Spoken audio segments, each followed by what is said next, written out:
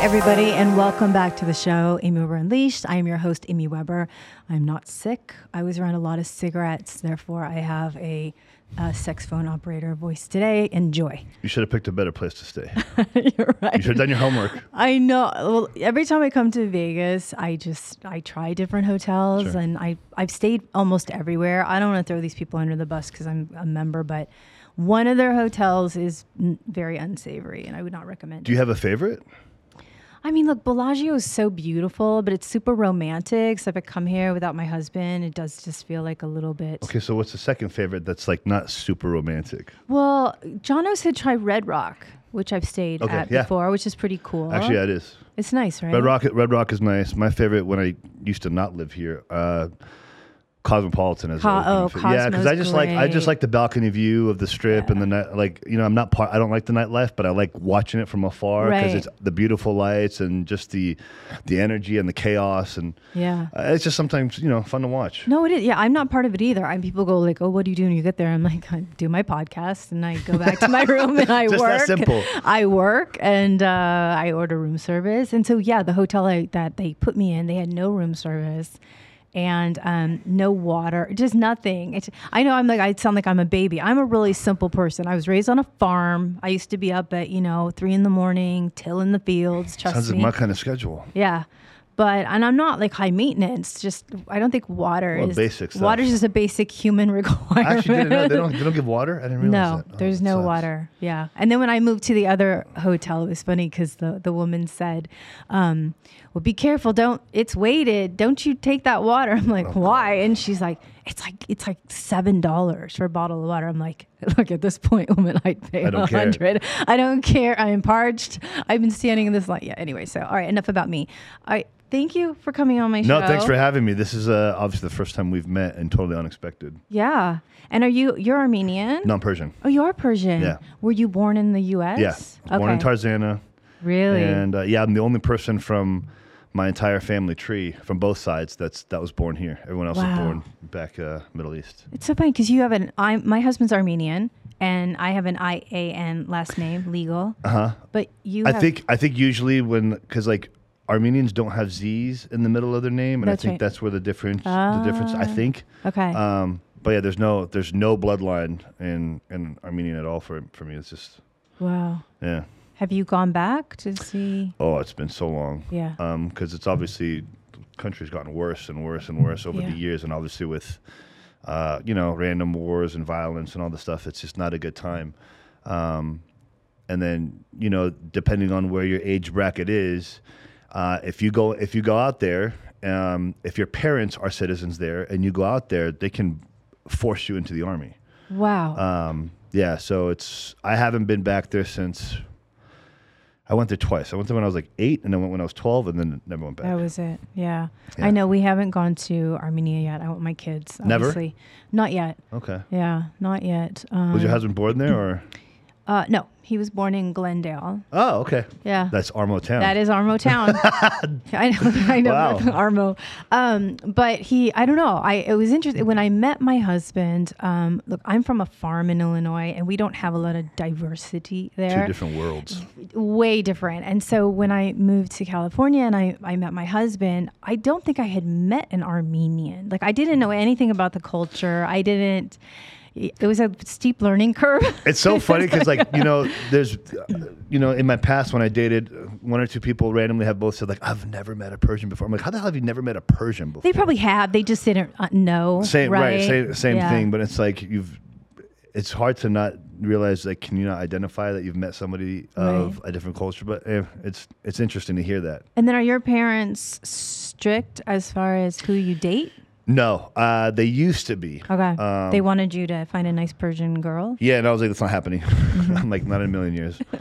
Tried it once, dated, lasted about 7 days, and I was like, I'm out. Not happening. Yeah. No, but they are pretty hardcore when it comes to certain traditional values. Okay. I'm still like that too. Like, my dad has always been very like mafioso type.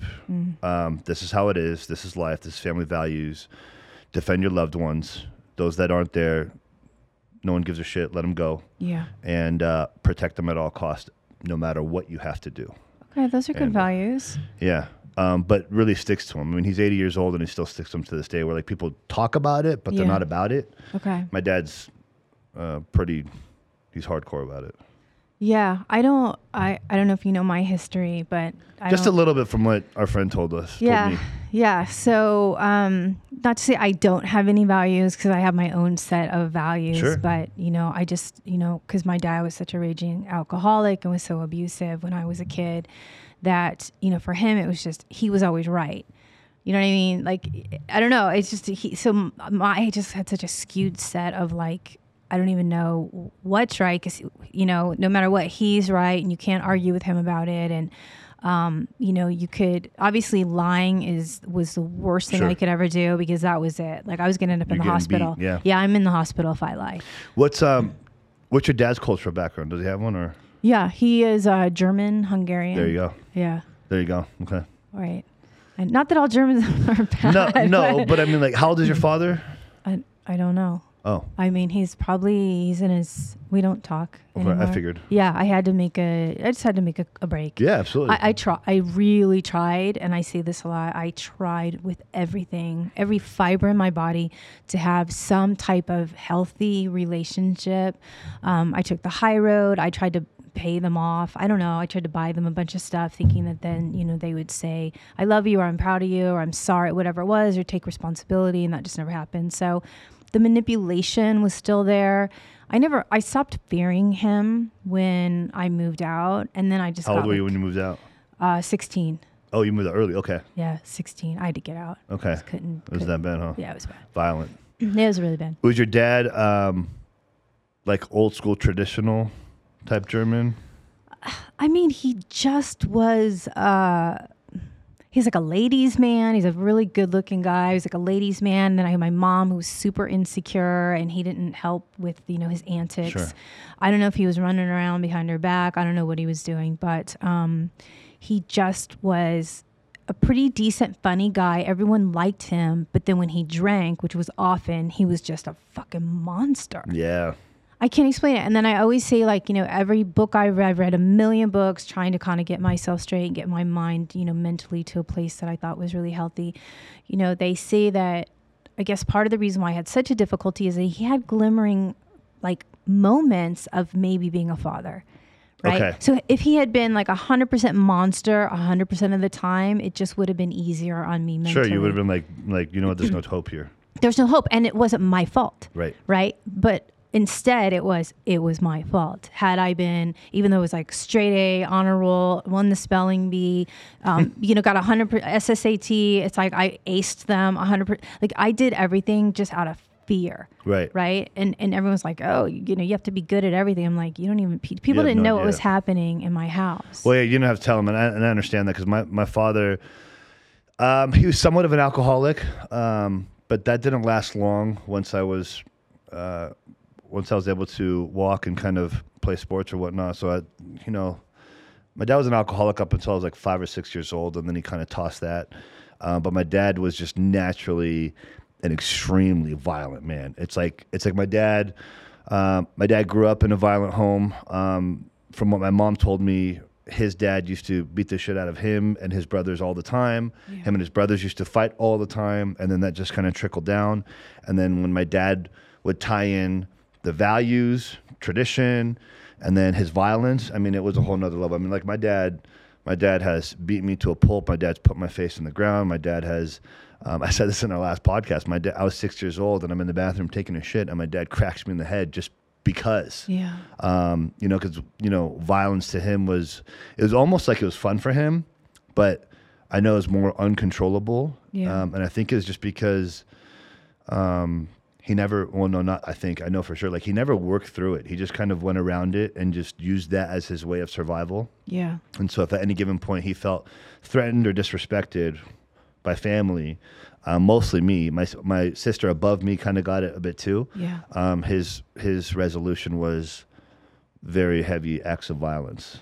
Wow, that's crazy. Yeah, so I understand. And there was nothing that you could do or say that would change that. There was nothing to try to figure out. And, as my father got older, much older, then he kind of started to... Did he calm down? Yeah, significantly. I mean, it took I had to distance myself from, I want to say like around, for 4 years in my mid-20s, I disappeared from him. Like I had no contact, no communication. He called me every single day, and I was just like, I'm not talking to this guy anymore. And then a family friend ran into me at the gym. Then that gets back to my dad.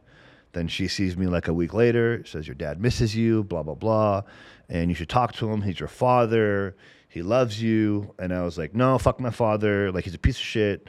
Good man, but a bad father. Yeah. And I have no inclination of wanting to speak to him again because he just denies almost everything that he's ever done. And she's like, he didn't. He wasn't taking accountability. No. Yeah, mine neither. Yeah, and he was just, and she was like, you can't speak to your father that way. You can't speak about your father that way. And I'm like, listen, I don't fucking know you at all. It's been years since you and I have spoken. I know you're a friend of the family's, but you're a friend of the family's, not mine. You have no idea what I went through with my dad. You have no idea of what he did. Yeah. I'm like, so I would mind your own business, or this conversation can get ugly real fast.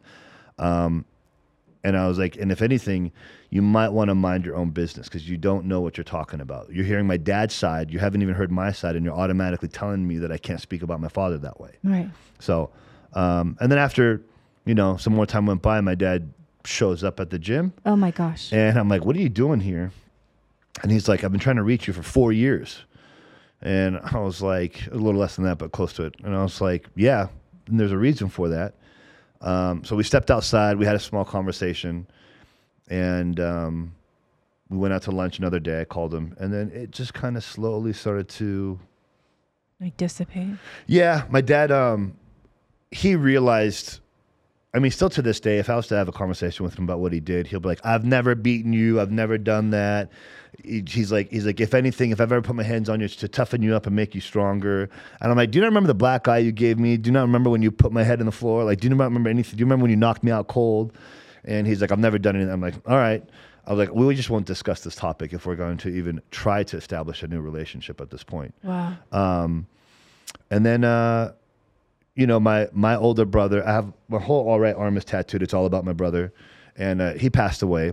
I'm sorry. And so for my dad, I kind of realized the type of pain that he was going through after we went to lunch. And he already lost one son. And he has no relationship with my sister. And I don't think he really cares like he used to because she's got her own issues. But with me, I was like, you know what? My dad's been trying for years on end, every single day, calls, emails, just, like, talk to me. I'm your dad. Like, I love you. Let's have a conversation. I'm like, you know what? Let me give this man a chance. He's relentlessly been at it for the last, 4 years, and I've given him no contact. That at least means something that he's still been trying. So, yeah. I just keep him at an arm's distance at this point. We'll talk sometimes. We won't. If I ever go back to LA, like I said, it's been a couple of years since the pandemic started. I haven't gone back. But when I do, I'll go see my dad. We'll grab lunch. I'll go see my mom. We'll go to lunch. But as far as for me, like my blood goes, none of my blood do I hold close to me. Yeah. So you have boundaries. You've set boundaries. Heavy boundaries. With your dad. Heavy boundaries with everybody. I mean, just like, it's amazing to me that you, even without him acknowledging what he did, that you're able to, I mean, you're a bigger man than me, regardless physically, but even just mentally, you're just a bigger person than I am. I don't know. Like, I always think, so sad. I think the thing that gets me is like, I don't miss them. I mean, I miss that I didn't have a dad. I didn't really have like a mom, but I just wonder, like, when I get that call that they're dead, like, you're going to hurt. Yeah. You're going to hurt. You're going to cry. You're going to be sad that you never got a chance to establish a relationship. And at the same time, you're going to be sad and cry from being angry at him for never getting better. Yeah. You're going to have mix of both emotions, and you're going to stand over his grave and you're going to be like, I fucking wish we had a chance, a real chance. So, for me, it's like, look, okay, it happened, right? I mean, my dad broke so many bones in me. Sure. It was just, I remember one time I was, trying to get up the stairs and, crawl away from him as fast as I could. And he had these, steel pointed boots on, and he kicked me so hard that I thought I probably wouldn't even be able to have kids. Oh. Yeah. That's where he landed. And really? it was pretty, it was really bad. Do you have kids now?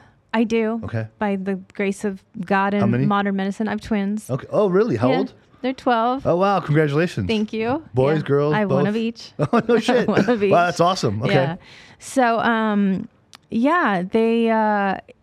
for me, it's just accountability. That's it. Right. Okay. So he was an alcoholic, and, I know his dad, same thing, the circle, he didn't break that circle, and his dad beat him and the whole thing. But it's like, just say, like, I did this and I was wrong. Don't say it never happened, because then that makes people like us feel like we're batshit crazy. Like for me, I go, if it wasn't for my sister, I would think I imagined all of this. Really? I have the scars. And I remember being in the hospital, but it's like, I would truly think like, wow, you're nuts. That's bad trauma. Yeah, that's PTSD. Yeah. Yeah, I'm sorry. That's okay. That sucks. Yeah. I got to a point for me, because I had no childhood, really. Like, I had zero childhood from being young to my teens, between abuse from both my parents, my sister, and then I got into drugs, heavy addiction, attempted suicide, and then right before I turned 21, I was like, I need to give myself a chance at life. Yeah. And that whole time, so with my dad, it got to a point where I was sick and tired of the physical abuse, and I was loaded too. I was 16, I believe it was. And I come home, I'm high as a kite on whatever you could imagine. Yeah. And my dad starts messing with me, and he starts trying to fight me, and I just snapped. And I was like, I've just fucking had it. So I got off the couch. Well, first I pushed him while I'm laying on the couch. He starts to mess with me. I pushed him hard enough where he fell into the wall. Then he comes at me, and he's trying to foot stomp my face while I'm laying on the couch, and I move, and then next thing I know, we're facing off. Yeah. And we get in a fight. We battle it out. And I had just enough rage in me, because my dad was definitely stronger than me at that time. But I had enough rage in me to overpower it. Yeah. And eventually, like, I got him down to the floor, and I flipped the glass table over him. And then I threatened him, and I was like, if you ever fucking touch me again, you're not going to live. I'm going to fucking put you on the floor, and I'm going to fucking kill you. Yeah. And I'm leaving right now. Don't follow me, or I'll kill you on the street too. And I just left. And then 10 minutes later, I just went for a long walk. And my dad gets in his car, follows me down, tells me to get in the car. And I'm like, you got balls, man, because right now you're not my dad. You're a stranger who I'm going to defend myself for my life. Wow. And he gets out of the car, and he just kind of, it was almost like that moment, he had this weird revelation of like, I can't touch my son anymore. And from that day forward, he never put his hands on me. He never even attempted to put his hands on me anymore. But our relationship was always weird. I still loved him, because again, coming from a Middle Eastern culture, I loved him. I still respected him, regardless of him being a shitty dad. And I also defended him too, because a lot of family members, I mean, they knew what was going on, but they talked shit about him. And regardless of what I was going through, I didn't let anyone talk shit about my dad. Really? Yeah, no one. I didn't stand for it. I even had one of my mom's brothers talk shit about my dad to my face in front of my mom. And I looked at him, and I was like, if you ever fucking talk shit about my dad again, you're going off the balcony. And I'm not even going to hesitate. So I dare you to fucking talk shit. And my mom looks at me and says, you have no right to talk about your uncle that way. And I was like, he has no right to talk shit about my dad. That's my dad. That's my problems. Right. That's not their problems. I have to deal with it. And he's still my father. So only I have a right to talk shit about my dad. Not you, not this motherfucker, no one. Yeah. And I'm like, if you guys want to try me, I'm willing to go to town right now. Yeah. And then that was the end of the conversation. And no one ever talked bad about my dad again after that. And like I said, eventually as time went on, I grew up, I got older, I forgave him. I've never forgotten, but I forgave him for sure, because I didn't want to carry that burden and that pain anymore. Because it hurts you more than it hurts him. And the thing is, like, I learned to use it as extreme fuel. Like, it turned me into a very, very disciplined, focused individual. Right. Because once I started to realize, like, I had no childhood, from abuse to drugs, I was like, man, like, let me at least take some of the things that I learned and watched my father do as a man. Yeah. And apply that, remove all the shitty things about him. And because I was young and was aware of all the bad qualities, I knew not to make sure I adopted those. Right. And then my life took off from there. I just realized, like, you know what? Life's too short. And, my sister to this day still says everything is dad's fault. And she's, I'm throwing her under the bus, but whatever.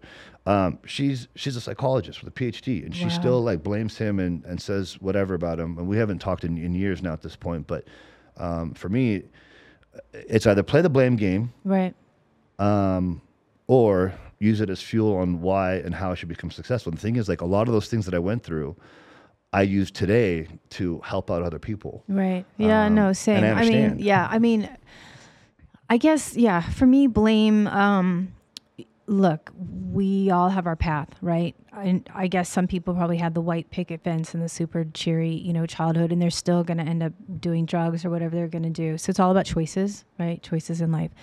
And so, look, I've forgiven my parents in so much that I can. More than anything, it's just I longed for someone to say, I'm proud of you, I love you, or even hug me. Right? The neglect was almost as bad as the abuse. And you're more referring to from your parents.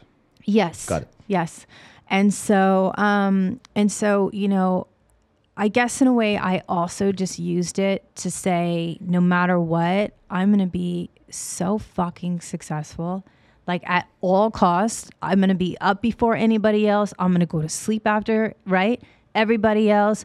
I am going to hustle until there's like there's no tomorrow. And people are just like, oh my God, you're a machine. But, I know in the back of my mind, probably not super healthy because I had a chip on my shoulder and I had something to prove that regardless of what you people did or didn't do or didn't give me, I'm still going to basically pursue my dreams. I'm going to be at the top. No matter what I do, I will always be the best at it.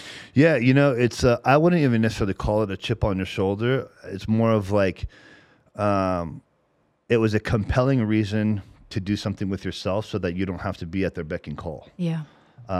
Independence. Like raw independence where you'll never have to call mom and dad for anything ever again. And I totally understand that because that's how I was. And like I said, most people, I like when people refer to me as a machine because I do feel like to get to certain places, you do have to become robotic, even though people don't want to admit that. Right. I know everyone that's ever been everyone that's like at extreme high level successes, at some point in the pinnacle of their careers, they were machines, they were robotic. It was structure, routine, execution every single day, but robotic in the way of not just like, you're just passively kind of letting life pass you by. You write your goals down and you have your intentions and you execute robotically.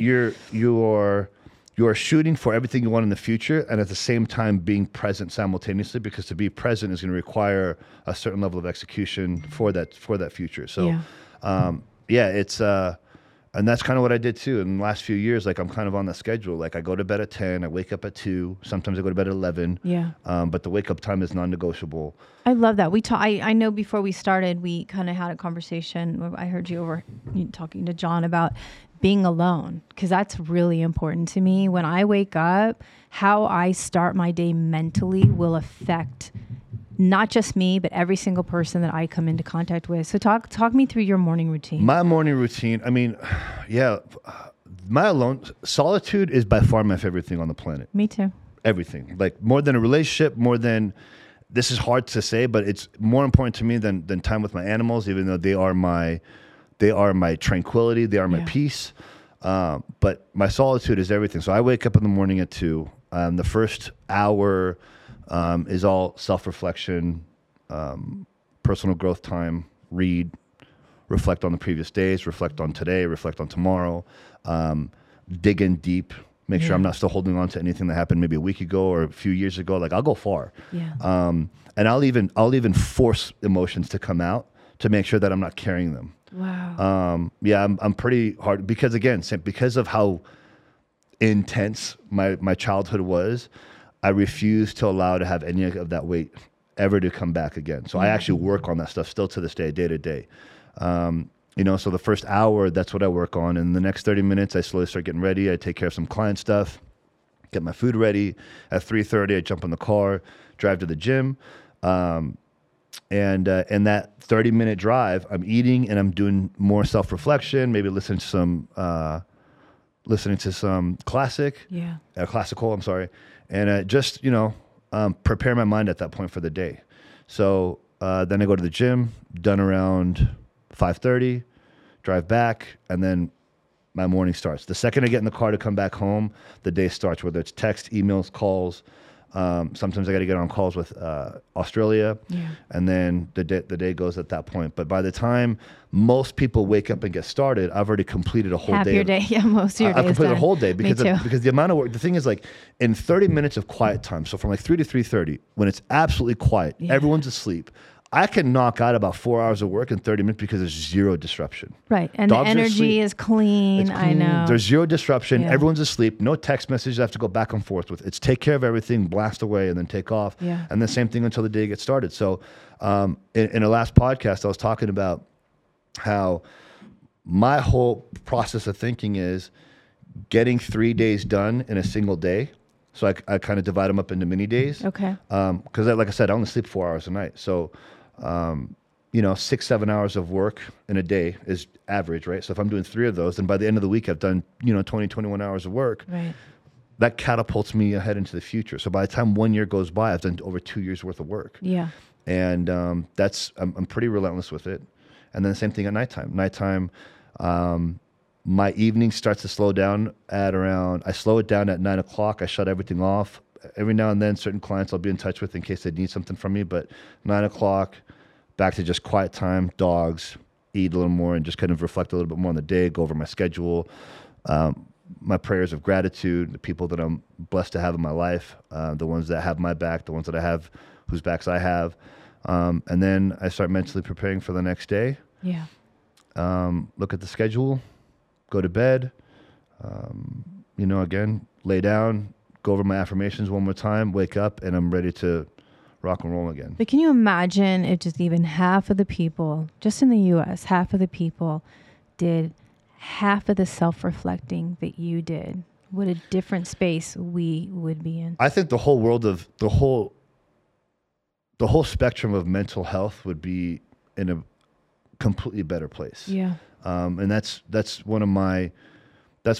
like in my core is mental health and helping people out with that stuff, whether it's addiction, alcohol, depression, suicide, whatever kind of fucked up upbringing, because, most people don't know how to get through mental health. Most people don't want to talk to a therapist. Right. And not to put it on blast, but I've already been in enough wars with therapists, but I don't believe in therapy. Well, let me rephrase that. I don't believe in seeing a therapist if the therapist you're going to see, if you're like a drug addict and you're trying to get clean, I don't believe in seeing a therapist if they haven't been through that. Right. Because they can't relate. No, what they've read in the books they're not going to be able to relate. There's no way that they can sit there and tell me, I understand what you're going through. If you've never done drugs, how could you possibly remotely even have like a fraction of an understanding? Unless, and the only exception, there's a doctor, he's a psychiatrist, Dr. Amen. He's revered by the whole psychiatry world. He's never been an addict, but what he does to go see him, it's a cash business. To go see him, you have to go get an actual brain scan done. Okay. Not a CT scan, like a scan of your actual brain. Wow, like the theta waves, all the different waves. Yeah, see what the hell's going on, where the activities are, where the holes are. Like, he looks for everything, and he has a full 3-dimensional view of what's happening in a brain, and then he can actually truly try to understand what's going on with like an addict's brain. Yeah. And then he goes down the healthy route. He's against medication unless it's absolutely a necessity, like schizophrenia, for example. There's no other way except for medication, for example. But other than that, he's all about healthy paths, get you on a healthy nutrition plan, healthy supplementation, exercise, reading, just daily habits that help you get better, and that naturally starts to help repair your brain. Yeah. And he's got thousands of stories of people that he's helped out in the mental health field. So, and I have a passion towards that as well. But no, I love that. I watched a show the other day. I'd never seen it. It's called 60 Days In. Have you seen this show?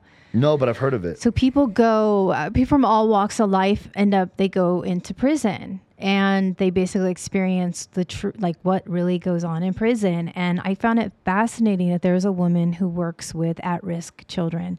And, she came from a really, privileged background, and she had no idea, like when these kids were talking to her, she couldn't necessarily relate as much as she wanted to. Right. She had never been there. She'd never seen the inside of a jail cell. She had never been patted down, told just, strip and squat and cough and all these other things that go on. That alone causes a different type of trauma. I mean, it's just inhuman. I mean, I understand why they're doing it. Yeah, they have to. They have to, but it's dehumanizing. Dehumanizing. And so she decided that she wanted to go in and experience this. And Man, I mean, she was asked to, I'm sure that fucked her up. She was a mess. I mean, she was a and most people don't last, right? Because they think, I don't know what they think they're getting themselves into, but I don't think they truly think it through.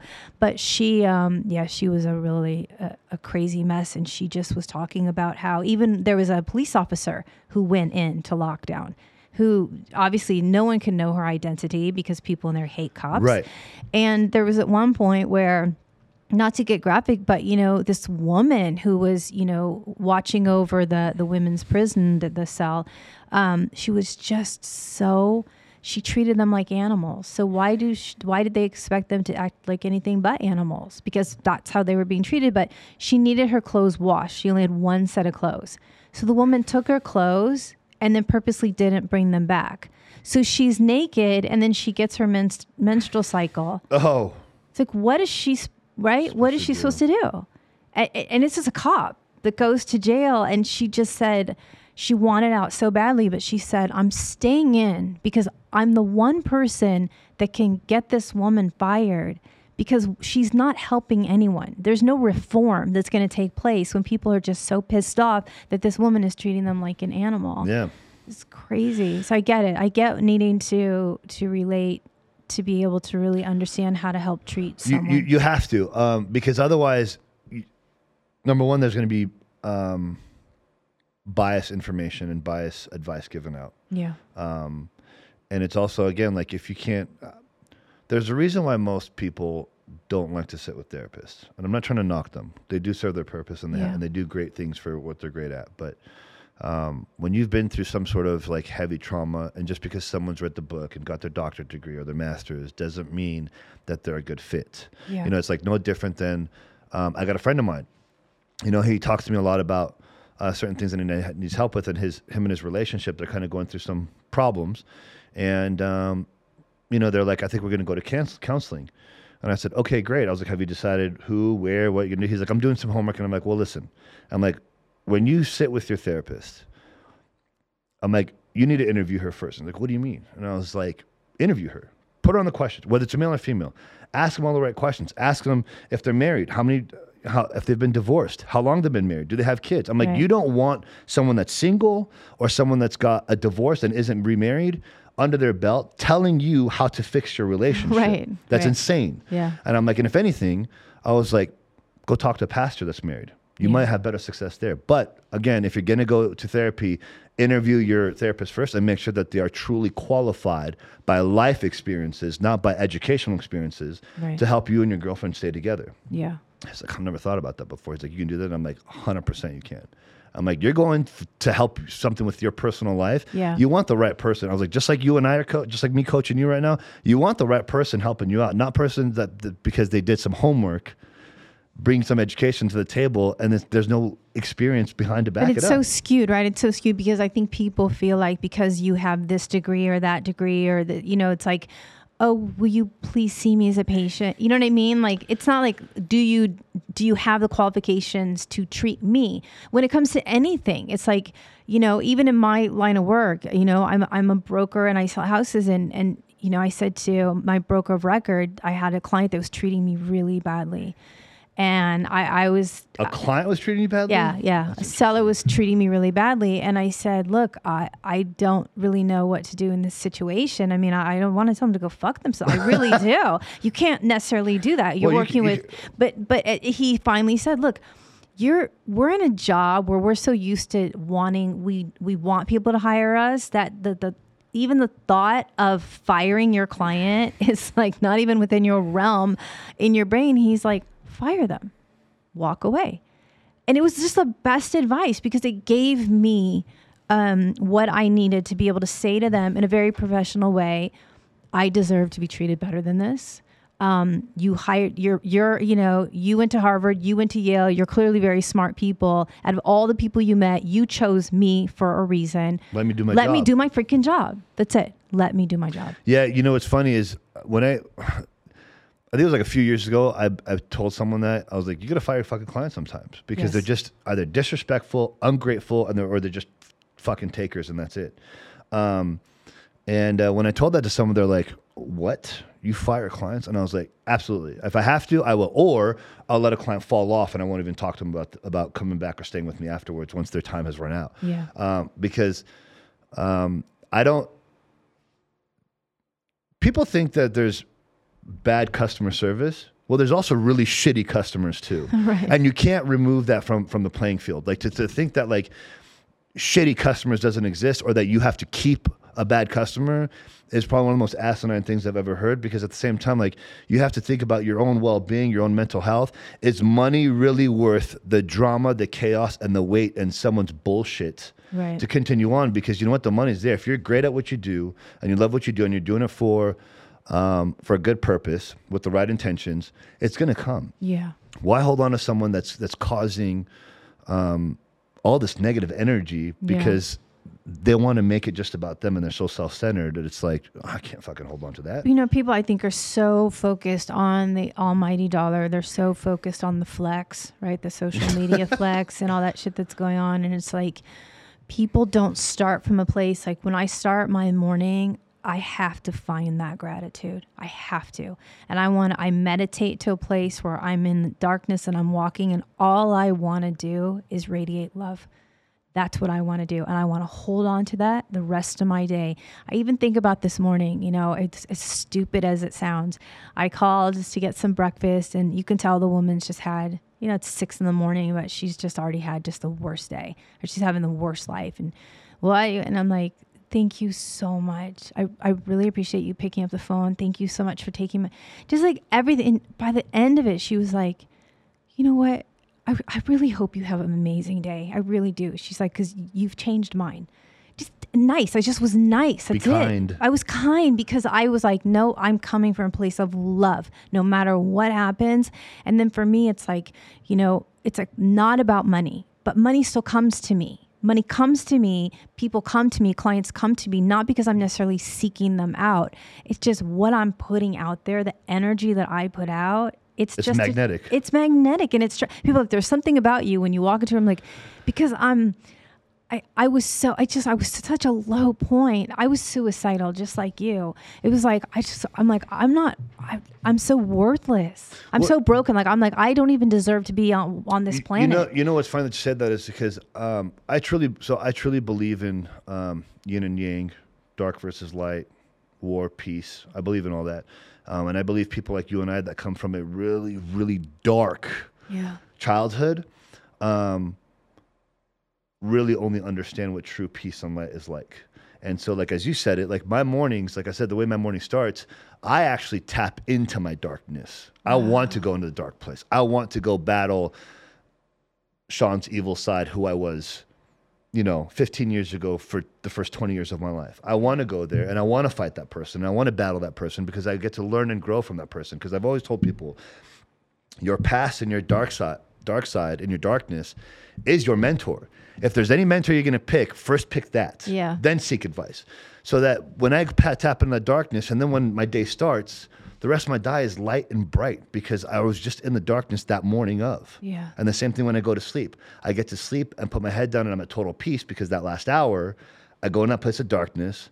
I remember where I used to be. I remember where I'm at now. Count my blessings. Yeah. And I get to rest my head at peace. And like my 4 hours of sleep is like total REM sleep. I'm knocked out cold. Yeah. So when I wake up, people always ask me, like, how are you not stressed? Like, how is your body not falling apart and you're still in shape when you only sleep? I was like, well, because I don't go through my day like stressing about shit that your day-to-day stuff that's not so relevant. Right. And because I literally tap my mind out to the max. From when I wake up to when I go to sleep, it is so tapped out that I can't even think before I sleep anymore. It's gone. Yeah. So I go into this deep REM sleep. But like I said, I believe people, if they truly understood how to go into that place, they will solve so many of their personal issues today and for tomorrow if they're willing to also. It's a scary place. Yes. You know that. Like if you sat there and you went back to that time and you tried to relive all the moments that your father put you through and put you in the hospital and beating you up, it's a scary place to go to well, my brain has shut down most of it. I don't remember. I would say 90% of my childhood I don't remember because my brain has protected me from it. So I have gone through timeline therapy. There's certain things I've gone through where I jump back into it, and yeah, I feel like I can't even breathe. That's how bad it is. But it's evolving also. Yeah. It's evolutionary. So so when I work with people that come to me for mental health recovery, that's the first thing I want to do with them. I want to sit down with them, and I'm taking them as far back as we have to, and I will make them anxious, shake, cry, tears. I'm like, let's talk about it, live it, bring it to life, and take me there. Yeah. Take me into your reality of where it was, so that we can actually work through it. Because most people, they go around it, they block it off, it goes away. But then there's random moments in life at this point or in the future where there'll be certain circumstances or situations that will trigger and bring it back to life. It's still there. But here's the thing, it comes back tenfold because you chose to ignore it. And conflict delayed is conflict multiplied. So if you're ignoring shit for how much time goes by, when it actually does come back, how are you going to handle it when it's amplified times 1,000? Plus, for me, I don't know. Look, you seem like you're a really fit person. You understand how important it is to what you put in your body and how you treat your body, your vessel. But for me, like, I feel like we all could be prone to disease, right? Sure. It doesn't mean it has to happen. But I think like when you don't handle your shit, it's going to settle somewhere in your body. And for me, like that is going to turn into disease, right? Absolutely. I had a friend, we just haven't spoken in a while. There was a moment, this is a couple of years ago, this is all before the pandemic stuff. There was a moment where he got so sick, and he was sick for like a month, and he's like, dude, I don't know what the fuck's going on. Oh my gosh. And then I went to, like, after some deep thought, I started to like meditate around it. And I came to him and I was like, dude, I know this is going to sound crazy to you and you might not believe this, but I 100% believe it's true. I was like, I need you to understand, like, the amount of negativity that you carry yourself and these toxic thoughts that you have every single day. I was like, I need you to understand and comprehend that what you're doing to yourself every single day is why you've been sick the last month. For the last year I've known you, it's hard to struggle to break this negative cycle you're in. Yeah. And turn it into fuel or into positivity, and not superficial positivity, like real positivity, where it applies to certain things. And I'm like, now you're sick, and you've been sick for a month, and we can't even figure out how the fuck to get you better. Yeah. I was like, I solely believe that if you can start getting yourself back on better patterns, better way of thinking, a better quality of life, this will eventually go away. But I was like, I think you've poisoned yourself over the time. That now it starts you're just here. Sick. Oh yeah, it starts in your head because your mind will start believing it. That's right. So tell me, so when you were that 20-year-old kid, becoming a man, what changed? What took your path from where you were? Did you read a book? Did something happen? I got suicidal. I attempted suicide. First 12 years of my life, I was abused by my family. And then from 12 to 20, I was heavy into drugs. Okay. And then right before I turned 21, I came out of a relationship while on drugs. The relationship fucked me up pretty bad. It was very emotionally abusive. One time it was physically abusive on her end. Not that mattered, but it's just the compiling of everything. And then I attempted to take my life, and then I was about to jump off my second story bedroom. And then I just had this spiritual awakening where I was ready to go because I was like, I'm so tired. I'm sick and tired of being sick and tired. I'm fucking hate this life. I hate everybody around me. I hate the people. I hate my family. Like, what's the point? And not to get too crazy spiritual, but I truly believe God and Spirit spoke to me and said, like, dude, your time's not come yet. Yeah. It's not your time. Give yourself a chance. You owe yourself a chance at making something of your life before you decide to just take it. Yeah. Give yourself that. No one else has. Why not give it to yourself? And this conversation literally started to take place in my head, and I'm like, what the fuck how is this thought existing right now when I'm about to jump out? Yeah. And so no one's home at this point. So I go back in, and I really start to reflect, and I start writing pages of just every fucking nasty, fucked up emotion, everything I've been through. And there's like a notebook that's like 50 pages of every single thing I experienced the last 20 years. Yeah. And then I'm like, okay. I was like, I'm going to give myself a chance. And, they say never make a deal with the devil. Well, I made a deal with the devil. And I swore to myself, because I already knew about stories of people who relapse all the time, whether it's alcohol or drugs. Like they try to get clean, 3, 6, 12 months later, they're relapsing and they go further back into the hole. Yeah. And so because I was well aware of that, I was like, how do I keep myself from relapsing? Because I was so deep in. I mean, I was doing shit that even my personal friends didn't know, because I had different groups of friends between different drugs and whatever I wanted to use. So I was bouncing all over the place and partying, raves and all that. And I told myself, I was like, you know what?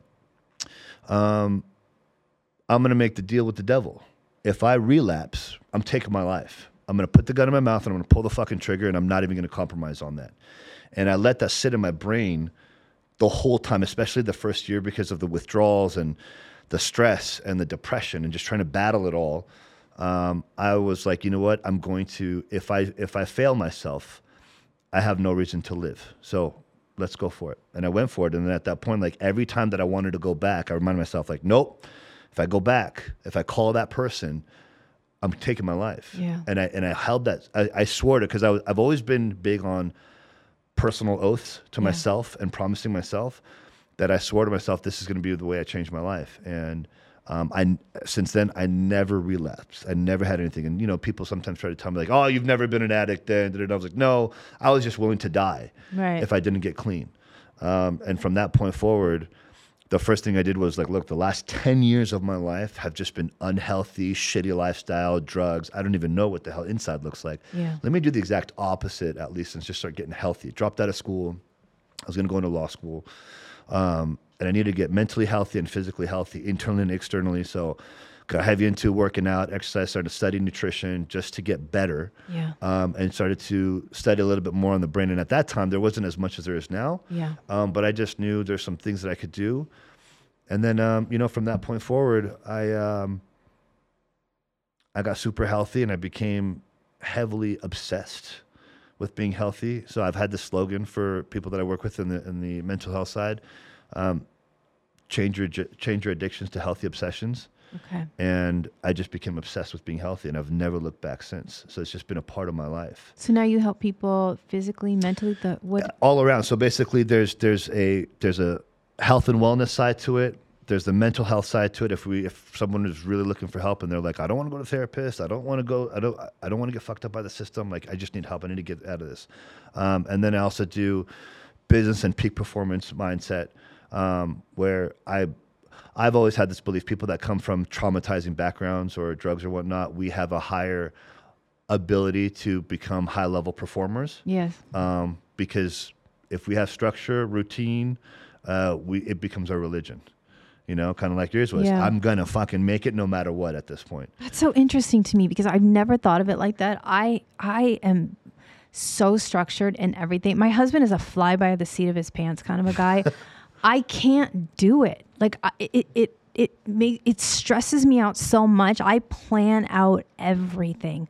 Like, even if I'm getting ready to go, I mean, my suitcase will be packed. And he's like, that's obnoxious. He's like, I'm still packed from the last one. You know what I mean? That I had. I'm just like, I need that. And I never thought of it like that. That's probably just, that's how I feel safe, right? You feel safe. It's organized. You know, and it's routine by sticking to your own personal routine. Here's the thing: at the same time, like, it's a promise you made to yourself. And what's the number one confidence breaker? Breaking a promise to yourself. To yourself, yeah. That's the first thing that ultimately you start breaking promises to yourself. Your confidence is going to hit rock bottom real quickly. Yeah. And we both know many people that make these commitments to themselves, and the moment they start to break it, even by the smallest hair, their confidence starts to diminish very quickly. And then it starts to turn into this domino effect where they start breaking one promise after another. And now you're looking at a person that has zero confidence. You know, so that's one thing I try to instill in all my clients, no matter what field they come to me for. Yeah. So I do that. We're about to reveal this finally after some SEC background stuff that we've been doing, but I just became president of a consulting company that's already publicly traded on the stock exchange. And I also, me and my business partner, we take over distressed businesses come to us, help for advice. We roll in our business models, and then we'll dissect it, pick it apart, figure out like, is it the actual business model that's messed up, or is it the leadership that's messed up? And so it goes one of two ways. Either we'll buy them out and then we will sell it, or we will reteach and re-educate them and help them structure with a new way of business. It's amazing. You need your own show. It's like Restaurant Rescue. Yeah, it's different. And then we're about to go into the marijuana industry as well. Okay. So a lot of things have been happening in the last couple years. Yeah. Like I said, just because this last few years I went all out. Yeah. I was like, I'm going on this because the schedule that I run, I started about 3 years ago, and I was like, all right, I'm going all in on my life. Yeah. I'm going all in, and I'm going to become a peak performer, and I'm going to build my life to whatever degree I want in the next 5 years. Right. Where it would take most people 15, 20, if never at all. Right. And I have all the right people in the right places, where it's not me trying to take on, Right. You're delegating. I'm not a jack of all trades, master of none. Right. I just have all the right people in the right places. Yeah. And that's where. But that's what smart business people do, right? They surround themselves with people that are the top in that particular field. That you can't, you can try to be amazing at a lot of things. You can't be perfect at everything. Correct. Yeah. And so a smart person surrounds themselves with people. Yeah, so I know what I'm good at, right. and I know who's good at what I'm not, right. and I just put them into those places, and that's it. Yeah, that's crazy. Wow, I feel like we were in the same household in a lot of ways. I don't have a relationship with my sister either. Older, younger? She's older. Okay. Older. Why not? She growing up, we don't look alike. I always thought I was adopted because those people were just so different. I don't know. They didn't know how to manage their money. I mean, I was trying to help them literally at 12 years old. You're referring to your parents? My parents. You said those people? Okay. Those people, yeah. They're we're just night and day different when it comes to everything. Is there no relationship with your mom either? No. Okay. No. And the relationship with my mom, I think, is just, I don't understand why she didn't protect me. That's what mothers do. They protect their children, right? That's just, for me, there is nothing that would stop me. I would take on anyone. I don't care if there's someone coming at me with an axe. My sister actually blames my mom for that too. Okay. I'm not saying you're blaming her. No, but my sister pours into my mom about, you fucked up as a mom. You didn't protect us from dad. Why didn't you just get away? Yeah. And again, it's like my sister had become so used to the Americanized culture that she thought that it was like, it's just an easy thing to do. And it's not. Like, my parents were still hardcore Middle Eastern. Like, you don't just bounce and take off. You don't just divorce. You don't just walk away because husband's a piece of shit. It doesn't work that way. Yeah. If anything, like, the wife revered trying to get away from the husband. And if this was back in the Middle East, it wasn't even allowed. Oh, right. So they still lived that way. And, after it got like really bad, they finally divorced. So that fight that my dad and I had, that was after their divorce. Okay. But yeah, my sister blamed my mom for the whole time too. And it's just one of those things where I think times now and what we have access to, where women can learn, become stronger, become more empowered, is different than it was back then. Back then it was the wife submits to the husband. Yeah. And they don't know anything different, because that's what culture and society always preached. Is husband, father, is the breadwinner, is the protector, is the man. Wears the pants, makes the decisions. Makes all the decisions. No one talks to him. No one speaks up to him. No one says anything. And I think that's just where, like, moms in our situation are kind of like, I don't know what the hell to do. Yeah. No, I know she had said to me, because my mom's situation was different, because my mom went and had an affair. So it's like so you were able to pack up and you were able to go have an affair, but yet you weren't able to pack up and take us with you. I mean, that was the hard thing to swallow. And then I was like, okay, fine. Everything happened in his ways. For me, and this is the thing, I'm such a vigilante now in my life. I'm a freaking vigilante with everything.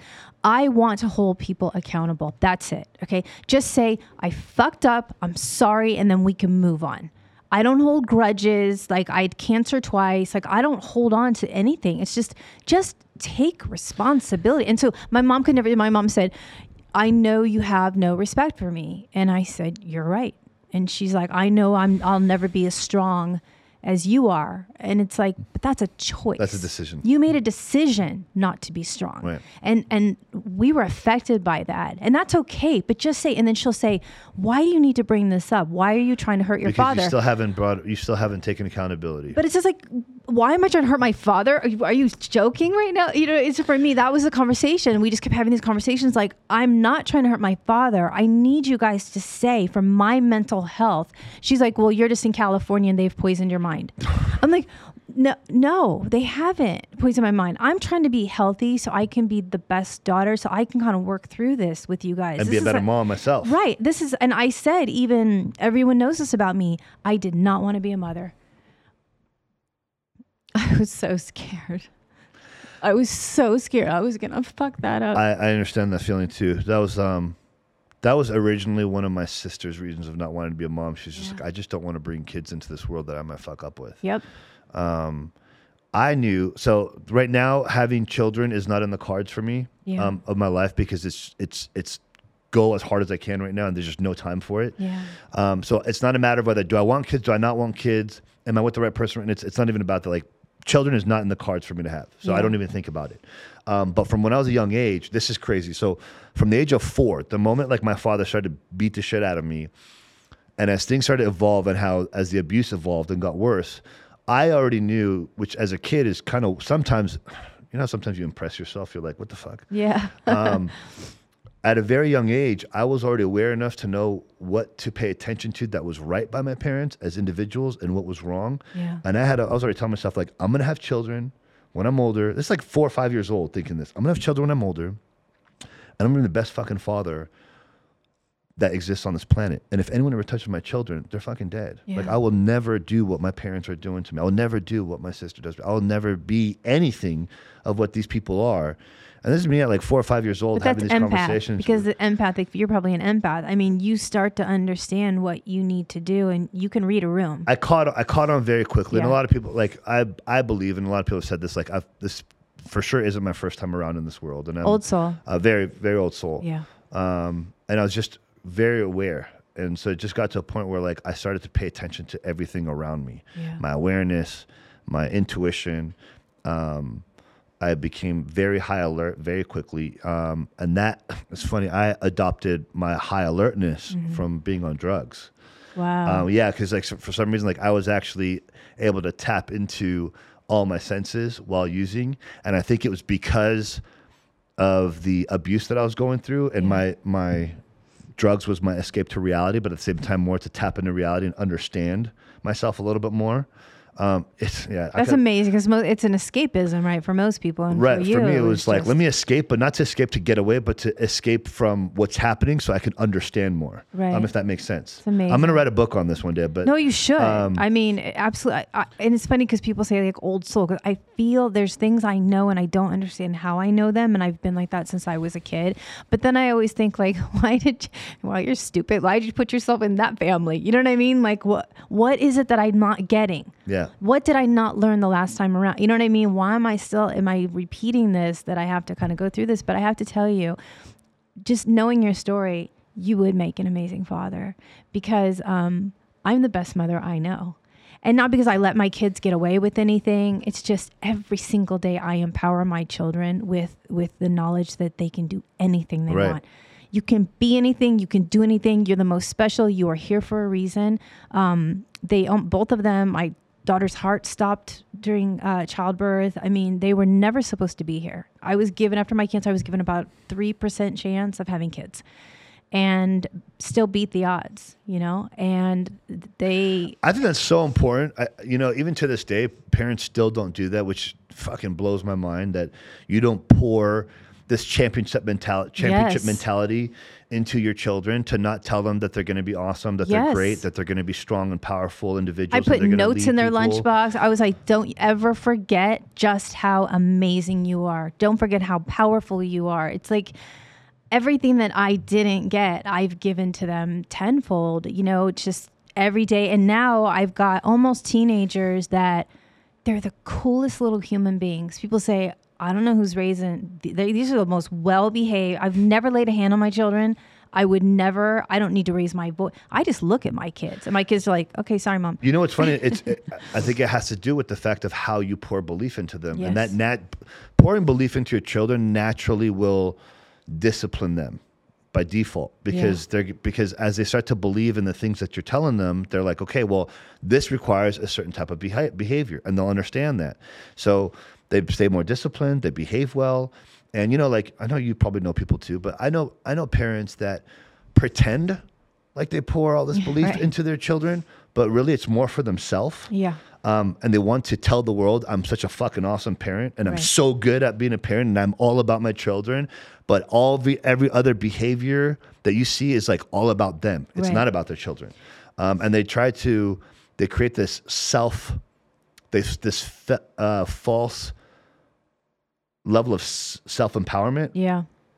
And that's just a recipe for disaster waiting to happen, like a spiral down a black hole to never come back from. Yeah, it's amazing. I know I read that I think most kids get about 7 minutes of undivided attention each day from their parents, which is unacceptable. Yeah. And you wonder why 24 hours in a day. Right. And you give 7 minutes. Sleep less. If I don't think you do this, do you feel like you need 8 hours of sleep? Please tell me no. I mean, it depends. Like, for me, sleep has always been so regenerative for me. Sure. And it's a way for me. It's an escapism more than anything. But no, I don't need it. I mean, if I can get a quality 6 hours, I'm good. So that's my question. Because, you know, I come across parents and they say, like, I have to have my 8 hours of sleep. And I'm like, no, you don't. Like, take 2 hours out and spend that with your children. Right. If you have to. Yeah. If it's business reasons, sleep a little less, put more into your side projects so you can get out of your job. If it's because of health and exercise, sacrifice a couple hours of sleep and get better and get healthier. Yeah. Develop new habits, restructure, habitual reconstruction. You know, but if your children are not getting the quality of time where you're actually pouring belief and empowerment into them, then give up your shitty sleep and give it to the kids, because you don't want your kid. Listen, we're in a fucked up world right now. It's even more fucked up than it was before. Yep. And you're either going to, you know, I don't know if you've heard this brand, Lions Not Sheep. Yes. But I will live by their code forever. And I'm obsessed with their whole slogan and their mission. And because of what's happening to our world right now, it's more important now than ever to make sure you raise your children to become strong, powerful individuals. Leaders. And to not become followers. Yeah. Because the thing is that society and all the people around us are trying to turn and breed our children to following the narrative. Right. You know, and we had a podcast last week with Byron Rogers. I don't know if you watched it yet or not. No, It's really good. You should watch it. But we were just talking about how, you know, because Byron and my friend and my partner Davrick, they're from the military. So we were talking a little bit about some war and whatnot. But then we got into talk about your everyday, day-to-day war. Every single day is a fucking war zone. You're walking, the moment you step out of your house, and the moment you turn on the TV, it's war. Yes. Our minds are being filled with bullshit. People are filling our minds with bullshit. People don't want you to be strong. Right. Your own friends don't want to see you win. Oh my gosh, 120%. They do not. They pretend they do. They do. I just made a post the other day that your friends don't want to see you win. They just pretend to, because they're surprised to see you doing more than they're capable of. Yeah. Because you know who's truly cheering you on and who's not. Yeah. And if you actually pay very, very close attention, you realize, like, wait a minute, this person's supposed to be my best friend, but they've never cheered on or greeted me with some kind of a celebration when I've done this, or this. Right. And I know I talked about it at my last podcast. I talk about, like, if you have anything that you're trying to achieve, let's say that you have a new CBD company, the people that are going to buy that product are not going to be your good friends. They are going to be total strangers. Yeah. Those are the people that have your backs. Yeah. It's just crazy. So yeah, I mean, my kids, I ripped them out of public school. I just, you know, I needed them to, I talk about all the time, I teach critical thinking and logic is one of the top subjects that we work on, because to look and go through the propaganda and the red herring, all the things that are happening. My kids are not on social media. I can't keep it from them forever, but I need them to understand that the shit's not real. It's not real, people. I love people that show, like, before and after. I mean, today I couldn't even put on any eye makeup because I was just like, out of the cigarette, I was so tired. I was like, It's not real. I know Photoshop like the back of my hand. Trust me. It's like if I'm, not eating well, my skin, whatever, hell yeah, I'm going to use a blurring filter. I'm no different than anyone else, but I wanted them to see with Photoshop how I could take someone's waist in, right? How I could do these different things. They were just like, people do that? I'm like, they do. You're not living in a life that's reality. Isn't it wild? Because for me, the idea of me not showing my authentic self, whether it's a filter or just bullshit talk, makes me want to crawl out of my skin, because the burden and the weight that you have to carry when you go to fucking bed because you just lied to the fucking world of your followers that this is not you. Yep. That is so much, that is so much weight to go to sleep. Like, how do you sleep at night? Yeah. How do you wake up in the morning? Like, how the fuck do you want to walk through the day knowing that you're lying to every single person that's watching you because you want to put on a show, because you want people to fucking like you? Because you have low self-esteem, because you never worked on yourself. You're putting more energy into what other people think of you than what you truly feel about yourself. And then there's people that pretend to work on themselves. That's my favorite one of all. They pretend they work on themselves. They pretend they read books. Yeah. But and from people that you can see from far, none of your actions actually show anything of personal development. You say you do this, you say you do that, and it might look like you've opened a book and you might take a picture, but are you really? Probably not. And you can tell the difference just by their language, how they speak, their behavior. Sometimes they're trying to mimic and copy other people's personalities and what they say. And then they start to talk about tapping into my potential. But really, it's like, you're not. You're pretending because you want the world to think you're this awesome human being. You're a fraud. But you're a fraud because the reality is that when shit gets tough, we've seen you break before. Yeah. Yeah. Yeah, look, that falsehood, that false narrative people tell, it's not going to last. And I just hope that somehow, this new generation can somehow break out of it and understand that authenticity wins every single time, because there's only one of you. That's it, right? There's one of you. And if you can't find a way to love that person, it doesn't matter what comes, your red bottom shoes, your car, whatever it is, those things are so fleeting. The attention that you get, so fleeting. It's like that self-love, it has to start with you. And here's I don't want to love myself if it means I'm loving myself because I'm mimicking someone else. Yeah. That would make me feel like a low-life piece of shit. Because, remove the equation of authenticity and being truthful to the world.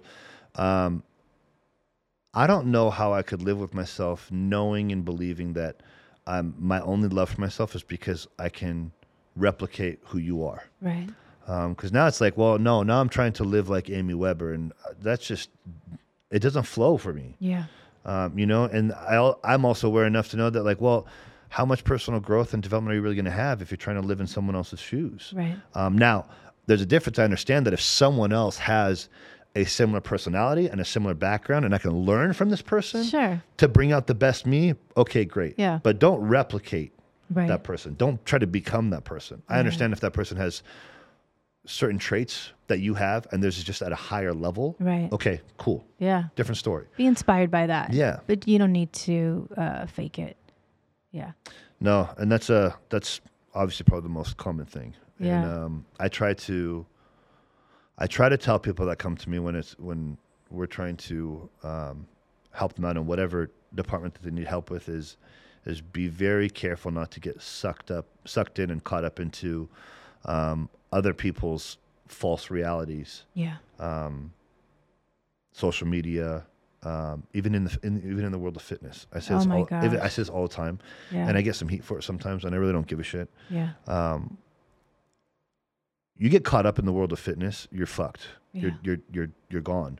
Well, gosh, you're only as good as your last title, your last whatever it is. Not just that, but the thing is, the world of fitness, if it's not truly used for the purpose of growth and development and actually trying to develop yourself instead of just aesthetically pleasing to get attention. Yeah, you become the ultimate narcissist.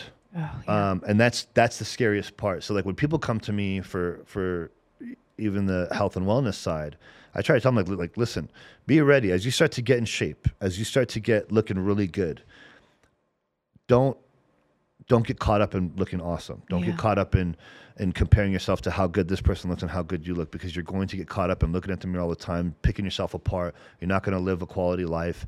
And then you're going to become this total fucking narcissist. Yeah. And then when you want to go on a vacation and just have a good time and eat whatever you want, you're not going to be able to, because you're going to start picking yourself apart, feeling like, oh my God, I feel like a piece of shit. I'm fat again, whatever. And it's like, dude, you just go enjoy life. Yeah. I mean, look, I think anytime anyone puts their self-worth on something that's outside of what's in their heart, it's a recipe for success. So whether that's, you know, my last movie, my last job, how good I look, you know, can I still see my, you know, six pack, whatever it is. I mean, because those things can change, right? Well, you said it. I mean, you just said it. So if your self-worth is based on things that can be taken away from you, yeah. you're dead, man. Yep. You're just a walking dead man. Yeah. You know, and that's the scariest part about humans. Yeah. And humans are, you know, very interesting. We are a complicated species. That's we are. for sure. Well, I think we overcomplicate things. We do. You know, and for me, I just want to live. Here's my thing. For me, I live today. And I do everything that I do today in between, like my morning and evening rituals and my daily routine, with the sole focus of how do I provide. I mean, Byron and I were talking about this in the last one. Is everything I do today is to provide better value tomorrow. Right. Because it improves me, and by improving myself more, I can provide more value to you, for example. Yes. And if that's not your sole focus, you're only going to go so far. Yeah. Yeah, no, definitely. Listen, it has been an amazing time speaking to you. Time. Yeah, no, it's not. I mean, we could go on forever, but I'm sure you have other things that you need to do. But I really appreciate you really bearing your soul. It's not easy to talk about. I mean, when I decided to do the podcast and kind of tell my story for the first time, no one knew. No one knew, you know, like they look at you as big, strong, handsome guy. It's like, you know, there's no way that, you know, you were a kid that was. No one ever believed me. So I tell them I come from a history of drugs and abuse. They're like, no, no way. And I was like, dude, it's the exact opposite of what you see right now. Same with me. I'm like, look, I didn't get hugged as a kid. I was left in rooms by myself. My diaper didn't get changed. I mean, there was some, right? And they're just like, no, come on. You know what I mean? It's like a movie. I'm like, no, that was my life. Yeah. But I'm here now. Right. And that's what matters. And, you know, it was tough, but now it's like, we're here for a reason. We're spared for a reason. And I think for me, the reason is, and I'm sure this resonates with you, to help others now. Yeah. That's really become my focus and my mission in life is to, I mean, my mission is to help improve the quality of your life. Like that's all my focus is. Yeah. But that also means introducing you to reality too. So if that means I got to fuck you up a little bit emotionally and internally, I'm going to, because I want to. I don't, like I said, I don't believe in superficial positivity. That's super toxic. Yeah. I believe in facts and reality. Fuck feelings. If feelings get in the way, you start to ignore what's real. Right. And that's, no matter what somebody comes to me for, that is part of the system that they're signing up into. Yeah. Is facing your fears and reality and your past. And then whatever you're actually coming in for, then we dive into that. Nice. All right, guys. So everyone out there, it's been an amazing, very deep show, and I'm so happy that I was able to have him on and share everything that he's been through. So until next time, you guys, listen, keep your heads up.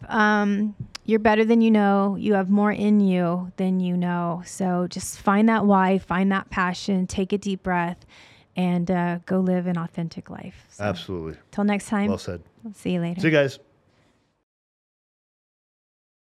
guys.